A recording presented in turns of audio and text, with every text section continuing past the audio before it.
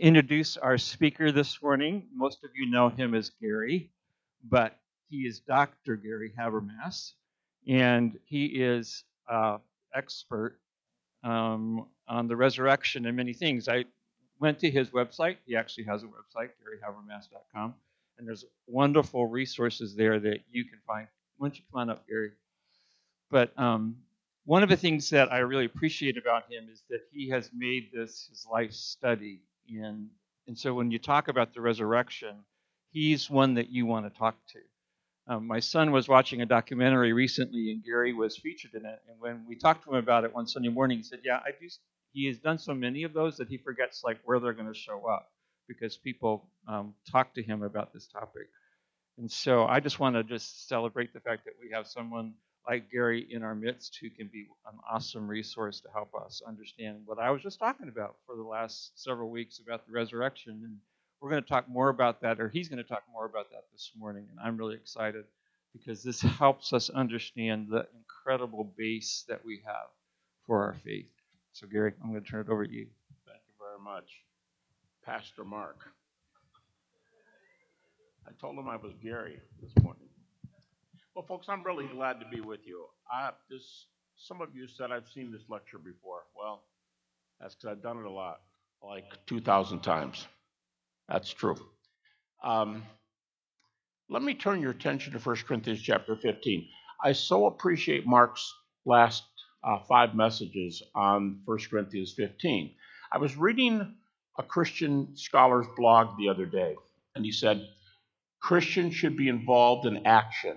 We should be doing things for the Lord, many things in Scripture. Jesus said the second greatest command is to love your neighbors yourself. Pretty radical, as yourself. But, he went on to say, we should be doing things, but if we're not grounded in theology as a springboard to going out, that church will fall apart. It'll have nothing grounding it and no basis for that. Mark's been working on that basis for 5 years, 5 sermons. And we've been doing it here. And I want to talk this morning about the greatest single message in all of Scripture. More about that in just a second. But I'm going to take your attention to 1 Corinthians chapter 15 today. I'm pretty much going to use 2 texts. 1 Corinthians 15 and the beginning of Galatians 1, and the end of Galatians 1, beginning of Galatians 2. Just those 2 texts. But 1 Corinthians 15 starts like this. Paul went to the Corinthians, and we know from the Acts there were a lot of philosophers here, and he was debating with them in Acts chapter 17. He starts somewhere else, and then he comes down to Athens. And, I teach philosophy, and I know what it's like to talk to philosophers. They're a hard breed to talk to. And by the end of Paul's sermon, people are coming to Christ among the philosophers. This is not normal. But he starts like this in 1 Corinthians 15. He said, when I came to Corinth, he's reminding them. So when I came to Corinth, I gave you the gospel that I was preaching. First 2 verses. He said, and if you believe it, you're saved. And if not, you're not. Now that word believe in 1 Corinthians 15, I had a guy tell me one time, Christianity's too easy. All you got to do is believe something like the Atlanta Braves won the World Series. That's enough. You're in heaven. Not so. In the New Testament, the word believe means to commit. I think the closest language we have in English is the marriage ceremony, I do. 2 words can hook you up for life. We better know what we're doing, right? And commitment to Jesus, 2 words, I do, can hook us up for life. Because as John and Peter say, to believe means to walk in his steps. That's not salvation by works. The walking comes after the I do, right? Just like it does in marriage. So that's the beginning. And then he says this in verse 3. He says, I gave you what I was given, how that Christ died for our sins according to the Scriptures, and was buried, and rose again from the dead the 3rd day according to the Scriptures. And then here comes a list of appearances. 2 two single persons, Peter and James, the brother of Jesus, and three to groups, the 12, all the apostles, a larger group, and a group called the 500. And then Paul adds his name to this list and makes it a third individual and says, verse 8, last of all, he appeared to me. Folks, 1 Corinthians 15, there's a reason Mark was preaching on that, is the key resurrection passage and the longest resurrection passage. Luke 24 is almost as long, but 1 Corinthians 15, 58 verses, and it ends with that point, go out and do something about it. But that's verse 58. Before we go out and do something, we have to be grounded. What I'm going to do today is pace off a timeline for this whole thing. Again, many of you have heard this, but there's a lot of working parts. It's not complicated like philosophy. I mean, it's not detailed in theory, but there's a lot of moving parts. And what I'm going to do is start down here. And let's say that's creation down there. That's 2021. Hopefully that line's going a little bit longer unless the Lord comes back. We're going to do a little strip here in the middle. That's only 60 years. 60 years. And here's what I want to say before I start. Think about this. I said this is the most important topic in the world. The death, the whole gospel, the gospel message is a minimum of the deity, death, and resurrection of Jesus. We sang so much about the deity today. Wonderful worship service. Wonderful. To remind me, because that takes us there. And this grounds it before we get there. This is the data. These are the data. Okay? So, let me tell you something kind of earth-shaking. It is earth-shaking. If Christ was raised from the dead, Christianity is true. You ever think about that? You might not be able to answer 100 Bible questions, even PhDs. There's a lot of questions where they're going to sit down and have 5 people and 4 views. You don't have to solve everything. We should work on those things. Don't get me wrong. We should work on those things. But I could be in a university and I could be a lecturer and someone could say, what about the genocide passages in the Old Testament? Well, first of all, I don't think that's genocide. Secondly, let's talk about what happened. But if they try to get me off the subject, I'm doing resurrection, I say this. Do you have a point? Yeah, what about the genocide passages? Well, do you have a point? Yeah, well, if that's a problem, do you have a point? If the guy's getting a little ticked, like often, someone's going against you. And you go, look, I may not be able to answer everything. Genocide thing, there's many, many books on. But if Christ was raised from the dead, if he's a son of God who died for us, who was raised from the dead, as a friend of mine just said in an essay that I read this week, if Christ is the son of God who died on the cross for us, who was raised from the dead, game, set, and match. It's over. We don't have to settle everything else. It's done. And Christianity is true. What we're going to talk about this morning is game, set, and match. How do you know it's true? This is 30 AD. The second most popular date is 33 AD, but this is the most popular one. 30 AD day is the date where Jesus died on the cross. And in very quick order, he was buried and rose from the dead. Now, when you ask a Christian, how do you know that's true? The typical answer goes like this. Well, have you heard of the Gospel of Mark? Approximately, some people now are bringing it back, the date back, but approximately 40 years later. And the way the critics date it, just so you know where the critics are, it doesn't change anything. Matthew, 50 years later. Luke, 55. And John, 60 years later. 60 plus 30, 90, 95, right about in there. 60 years. And here's the critics' complaint. Oh, come on. 60 years is way too long to remember something. Really? All right. I didn't go to the people I thought could answer this question here. I'll just take a chance. How many of you can remember something you did at least 60 years ago? And you know the details. How many of you? There's about, from what I can tell, about 15 hands going up. You know the kind of things I remember? Children being born. I do. Things like that. And we're not going to we're not going to take anything when someone tells us you got your facts wrong. Yeah, were you there? 60. But critics don't know what else to say, so they go, well, 60 years is too far. Let me tell you something. This is not a bad example, it's a good example. Alexander the Great is one of the best known people who ever lived in history. If this is Alexander's death down here, earliest source for up until that time, the greatest military general who ever lived. By the way, you know who his tutor was when he grew up? Aristotle. Knock, knock, knock. Honey, your teacher's here. Aristotle. How do we know this stuff? The earliest source for Alexander is not the best source for Alexander. The earliest source for Alexander is 300 years later. To be exact, 280. But the best sources for Alexander are Plutarch and Arrian. You know how many times you got to go around from here? This is his death. That's John down there by the table at 60 AD. Here's Alexander for Arrian and Plutarch. All the way around this auditorium, right back here. That's how long it is. It's between 4.25 and 450 years later. Almost half a millennium. And what do critics say? Yeah, you want to read about Alexander? Go read Plutarch and Arrian. 400? Not an issue. Actually, it's more. 4.25 and 450. Jesus? Oh, come on, 60 years later. How fair is that?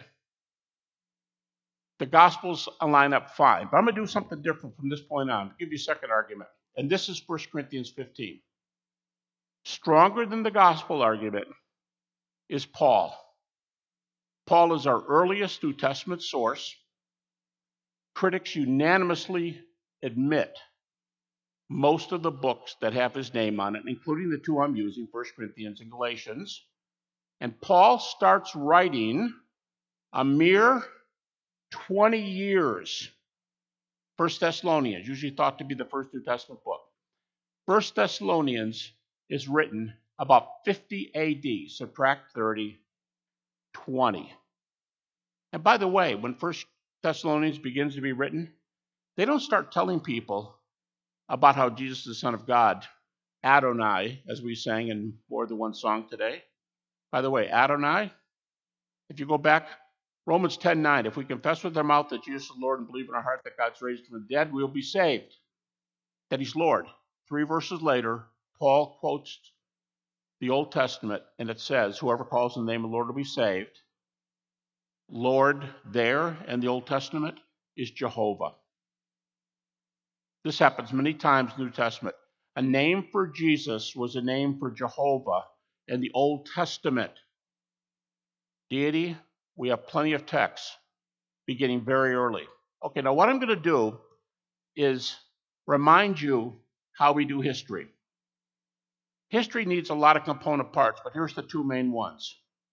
If you have early, from this time, if you have early eyewitnesses, you can have eyewitnesses and they can be 40 years later. I heard of a man one time who was writing his memoirs of World War II 40 years later. You can have eyewitnesses that write late.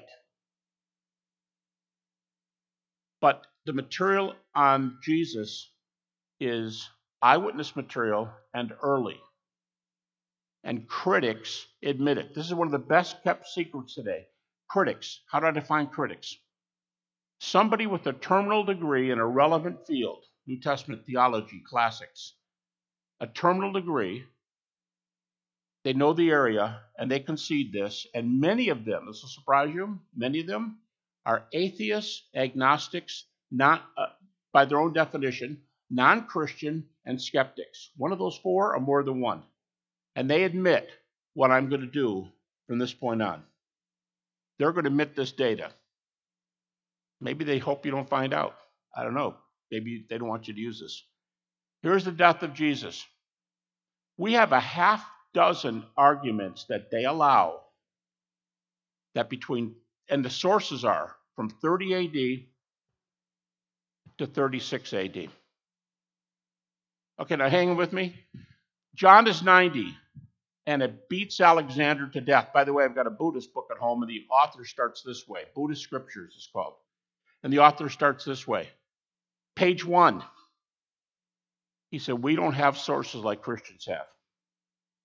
He says, y'all have the words of your Lord. We don't.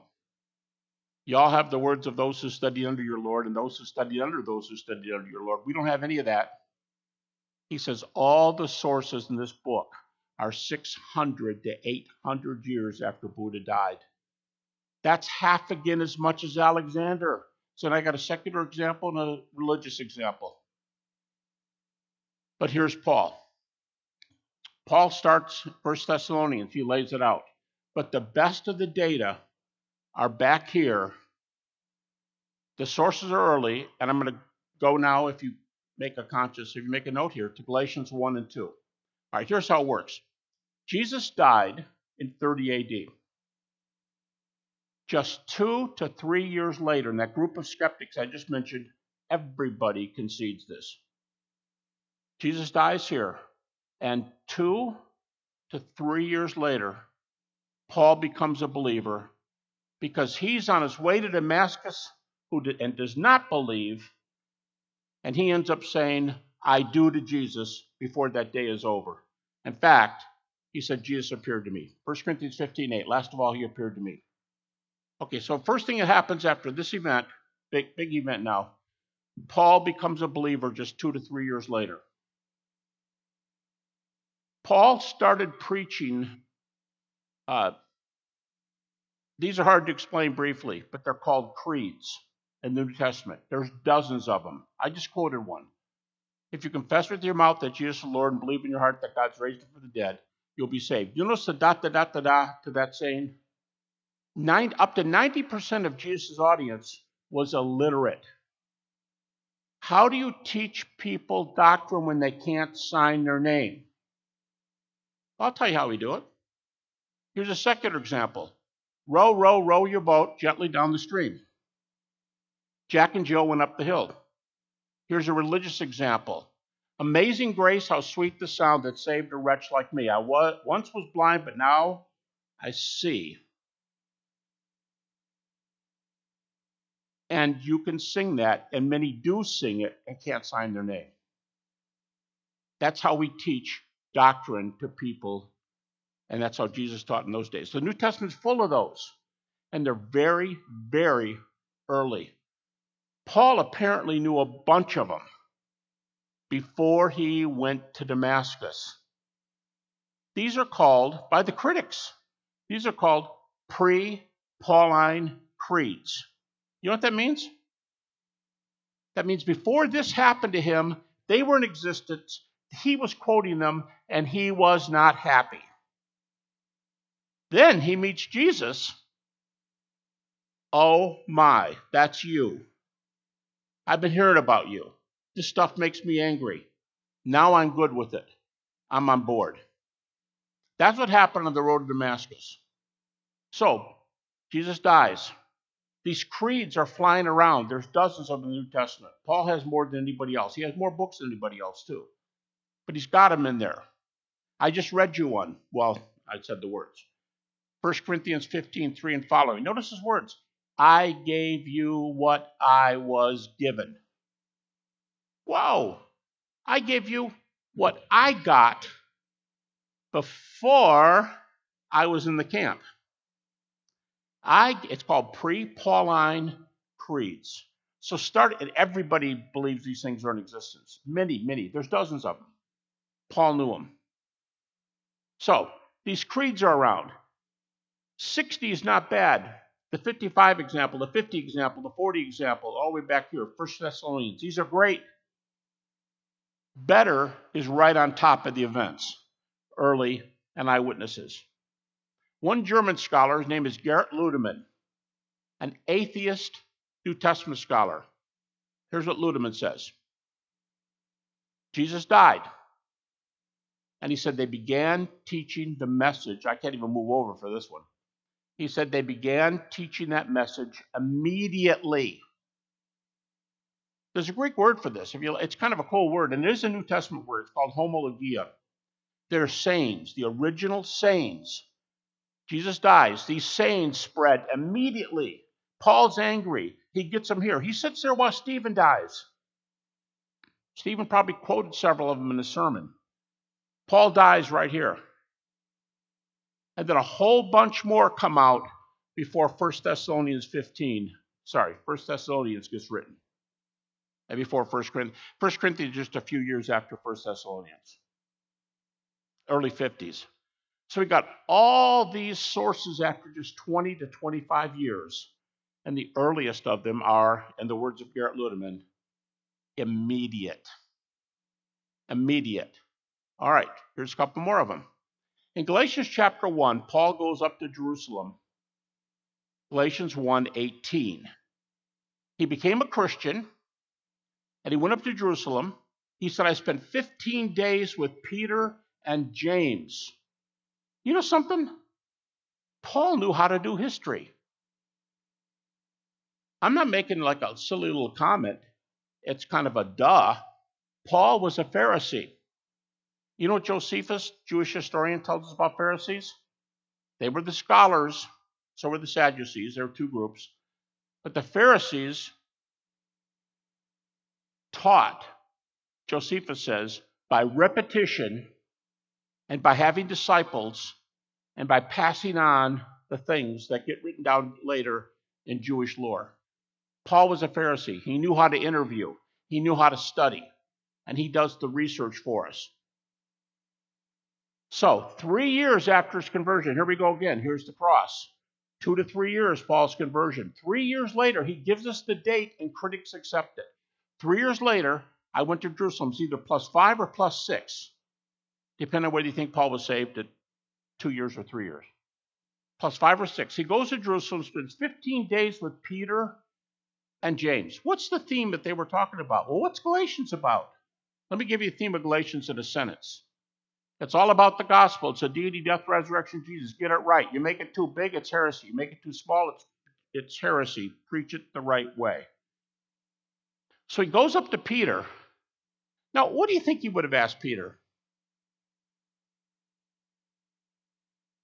This would have been my first question if I were Paul. Hey guys, our backgrounds, Peter, James, and Paul, we're not too cool. I get that. I'm the worst. I don't deserve to be called an apostle. I turned Christians in and watched them die. James, not trying to get on you, dude, but when you grew up, you didn't even believe in them. You were a skeptic. Peter, don't need to remind you, you denied him 3 times. By the way, if you're writing this out, footnote. The 3 biggest names, Peter, James, the brother of Jesus, and Paul. God uses people whose lives were messed up. That's just a little footnote there. So practice comes out of this, but you have to get the theory. Then you have to put shoe leather on it. So here's my question if I'm Paul. Hey guys, I've heard rumors, but I want to hear it from you. What did it look like after what's often called Black Saturday, when Jesus appeared to you on Sunday and your whole world turned around? If you tell me how he looked to you, I will tell you my testimony on how he looked to me. But you first, because yours came first. What a meeting. Just a few verses later. By the way, there's a Greek word in Galatians 1:18.